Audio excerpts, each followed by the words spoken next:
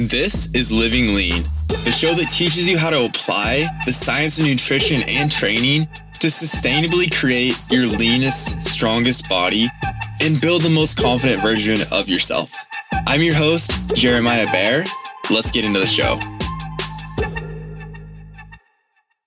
Yo, welcome back. Hope you enjoyed that new intro. It's dope. I like it a lot. I know it was on the last episode also. If you haven't listened to the last episode, this is your first time hearing it, I'm just rambling right now. But intro sounds great. We sound a lot more legit now. I'm stoked about it. Anyways, let's get into today's Q&A. We have some great questions. I'm stoked to answer these. First question. Do you use or recommend anything intra-workout? So yes, I do use highly branched cyclic dextrin intra-workout. So what this is a carb source that has a very fast rate of gastric emptying. Basically, we can digest it and actually use it very quickly. Now, I do recommend this to a few of my clients, but only the most advanced clients. The clients that are dialed in. Because the reality is, when we're looking at changing your body composition, whether that's for fat loss, if you're focused on fat loss, or building lean muscle, or both, then we have a very clear hierarchy of what matters the most to what matters the least. And supplements are a lot closer to what matters the least than what matters the most. So for my online clients, I never recommend anything I recommend very few supplements outside of your basics, like maybe a multivitamin, fish oil, creatine, and a greens powder if you're someone that struggles to get your greens. Outside of that, it's very rare that I recommend anything else. Maybe caffeine if you're somebody that needs more energy before your training. And even those, none of those are even noticeable effects. They were basically just checking the boxes to make sure that you're not going to have any nutrient deficiencies, anything like that. We're doing what we need for you to feel good. But when we're getting into things like highly branched cyclic dextrin, for example, it is a very, very minute difference that it will make. So before we worry about anything like this in your training, we want to make sure you're crazy consistent with your overall calorie goals, your macros, you're eating quality food, your sleep is on point, you're crazy consistent with your training, you're getting all your daily movement goals in, and then that's when we can talk about supplements. Because if we talk about supplements at any point before that, if you're focusing on supplements but you're missing all these other things, you're missing the forest for the trees, and you're not going to be getting the results that you could be. That's the very clear order of our big rock, so to speak. The things that give us the most bang for our buck. So we're moving down this progression of the things that give us the most bang for our buck. And once you have all those boxes ticked, then okay, we can focus on things like intra-workout. Kind of a long tangent, but it is important to understand because so many people, when they start online coaching with me, have come to in this position where it's I've been taking this supplement and this supplement, but I'm still not getting the results I want. It's we need to take our focus back to these foundational principles that are actually the most important for changing your body. Okay, so anyways, for clients that do take something like an intra-workout carb, I typically recommend about 25 grams of carbs from something like highly branched cyclic dextrin, or I have one client that takes UCAN, which is a starch, is very similar. Not quite the same as an HBCD, but pretty similar and very similar effects. So here, what we're doing is, one, this is going to help fuel your training a bit. Now, it still does take some time. It's not like you drink it and immediately you have those carbs, but you will still be able to use them to fuel your workout a bit. And again, it's not going to be a crazy difference. The most important thing here is that when we take in carbs, that is going to create an insulin response, which in turn is going to blunt cortisol. So the hormones cortisol and insulin have an inverse relationship. So as insulin increases, cortisol decreases. So what we're doing here, training is obviously a stress on our body. And when we expose our body to stress, when we create stress, or when we're in stressful situations, I should say, levels of cortisol rise, tell our body basically that we need to mobilize stored energy, be that fat, could be glycogen, could be muscle tissue. Now, some cortisol is good, and I've talked about this already in depth on our podcast or on this podcast. But the thing is that cortisol response is elevated for too long, it's mobilizing too much energy.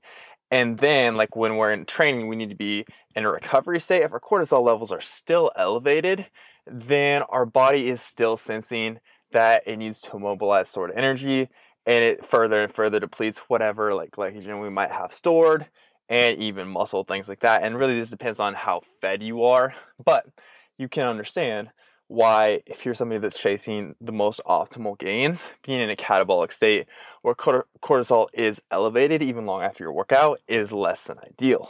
So drinking something like this that is going to create an increase in insulin and decrease cortisol is beneficial because it helps us get into an anabolic state sooner, not only post-workout, but actually even during your training. Now, we also want to be smart with this because, again, some cortisol does help. It gets us in that fight or flight state.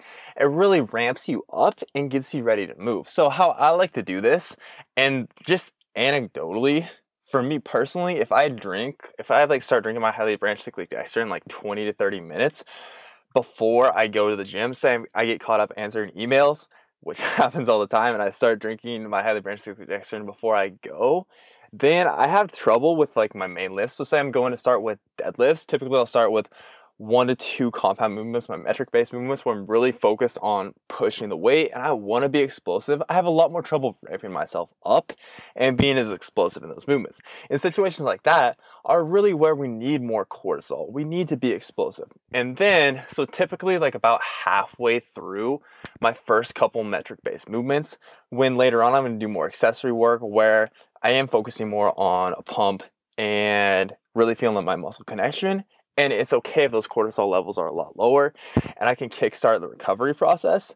Then, so about halfway through my metric based movements, I typically start drinking it. And so then by that point, when I get into those accessory movements and my auxiliary lifts, then that cortisol can start decreasing. So kind of long-winded there, but that's really how I go about it. If you are somebody that wants to implement this, just remember again your order of priorities when it comes to changing your body composition, and this is far from the most important thing.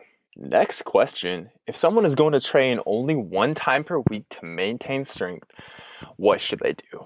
So this is the rare situation, and this is someone I've gone back and forth with a couple times about this, but this is the rare situation where she truly doesn't want to build any more muscle or any more strength. She just wants to maintain where her current musculature is at and her current strength level and really just focus on losing fat. So here you have to go full body. Obviously, we want to try to touch on every muscle group if your goal is to maintain where every muscle group is at.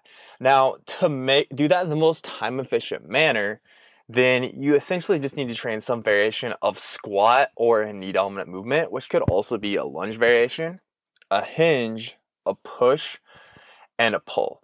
Now, as long as we've checked those boxes, we know that you've essentially trained your entire body. You've essentially trained every muscle group in your entire body. And I would also be sure to add in some type of anti-movement or like a loaded carry there. But we know that you can maintain on about 1/3 of the volume, or think the number of hard sets it takes you to grow. So when you're assigning like how many sets you're going to do here, you could literally just look at, okay, when it comes to a hinge pattern, how many hard sets was I doing per week? So maybe you were doing 4 sets of a barbell deadlift per week and 4 sets of a hip thrust per week. So 8 total sets of hinge. So you know you need to do about 1/3 of that. Now, obviously, this isn't an exact science because a barbell deadlift is going to work some muscles that a hip thrust isn't, but you don't need to split hairs here too much. I would just look at it as movement patterns and try to equate it to about 1/3 of the volume.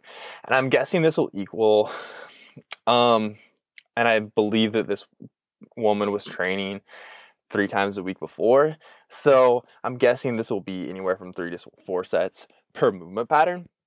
But personally from there, how I would set this up is, and I'm guessing if you just want to maintain where you're at, you want to spend minimal time in the gym also. So how I would set this up is almost exclusively supersets.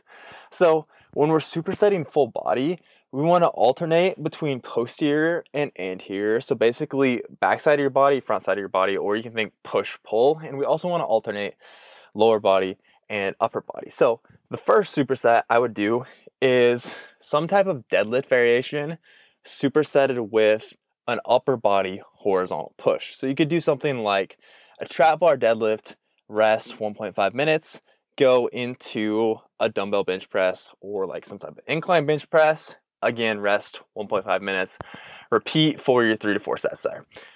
So there we've already hit a hinge, a push. Next, I would go into some type of split squat variation personally, because we want to make sure, one, that we're getting some type of unilateral work in here still, so we don't develop imbalance between our left and right leg. That's somewhat common. We want to make sure that we're checking that box, because it would be easy in a situation like this to only train bilateral movements, so like squats, deadlifts, using both limbs at the same time. So it's important that we get some type of unilateral work in here. So here's where I would do like a split squat, and then I would superset that with some type of row. Our rowing pattern when it comes to our upper body pull, and again, there we're training split squat, is more or less, if you set it up correctly with your feet, well, in this case, correctly, because we want it to be a more anterior dominant movement, with your feet, your front foot a little bit closer to the bench or closer to your back foot. This can be more anterior dominant, and the row is going to hit your upper back. We got our upper body pull there, obviously. The rowing pattern is a lot more important. The muscles that help us do the rowing pattern are a lot more important for our overall health, for our shoulder health, for our posture. Much more important to keep strong than a vertical pull. So for example, like a lat pull down or something from overhead. So here, since we're kind of choosing the biggest bang for your buck movements, I would definitely do a row instead of a vertical pull. So there, again, we're going to go through 3 to 4 rounds, and then I would go into, for the final superset, some type of hamstring or glute isolation work supersetted with some type of anti-movement work. And again, do 3 to 4 rounds there, either hamstrings or glutes, because again, we're just looking to maintain, one, physique, but two, your overall health. And when we look at like overall here, we have a lot of emphasis on posterior, because the muscles of your backside, glutes, hamstrings, and upper back are the muscles that are really going to help keep, basically those are your foundational muscles, so to speak, that really keep everything else pain-free. So typically if you have weak glutes, if you let your glutes get weak, your lower back will start to ache. Same thing with the hamstrings. Hamstrings also stabilize the knees. Upper back really stabilizes the shoulders, and again, helps us create quote-unquote good posture. I know that's kind of debated whether that's a good thing or not, but it's important, again, for our overall shoulder health.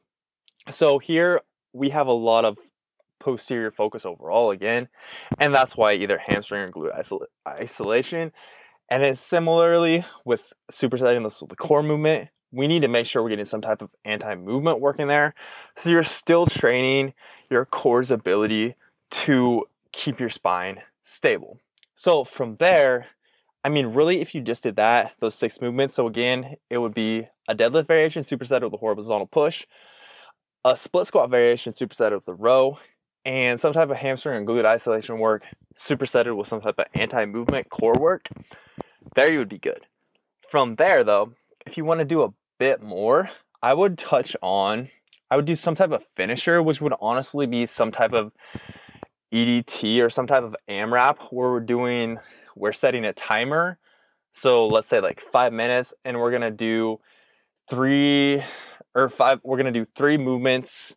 We're going to try to fit as many rounds as we can into 5 minutes. So for example, here, we know we want a little bit more upper back volume, because again, that's very important. We've only done 1 movement for your upper back.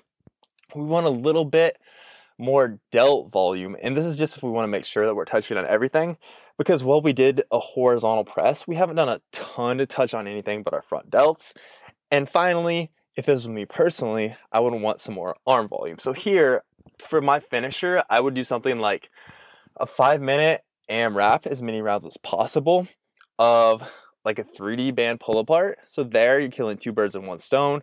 You're hitting your side delts, your rear delts, and your upper back.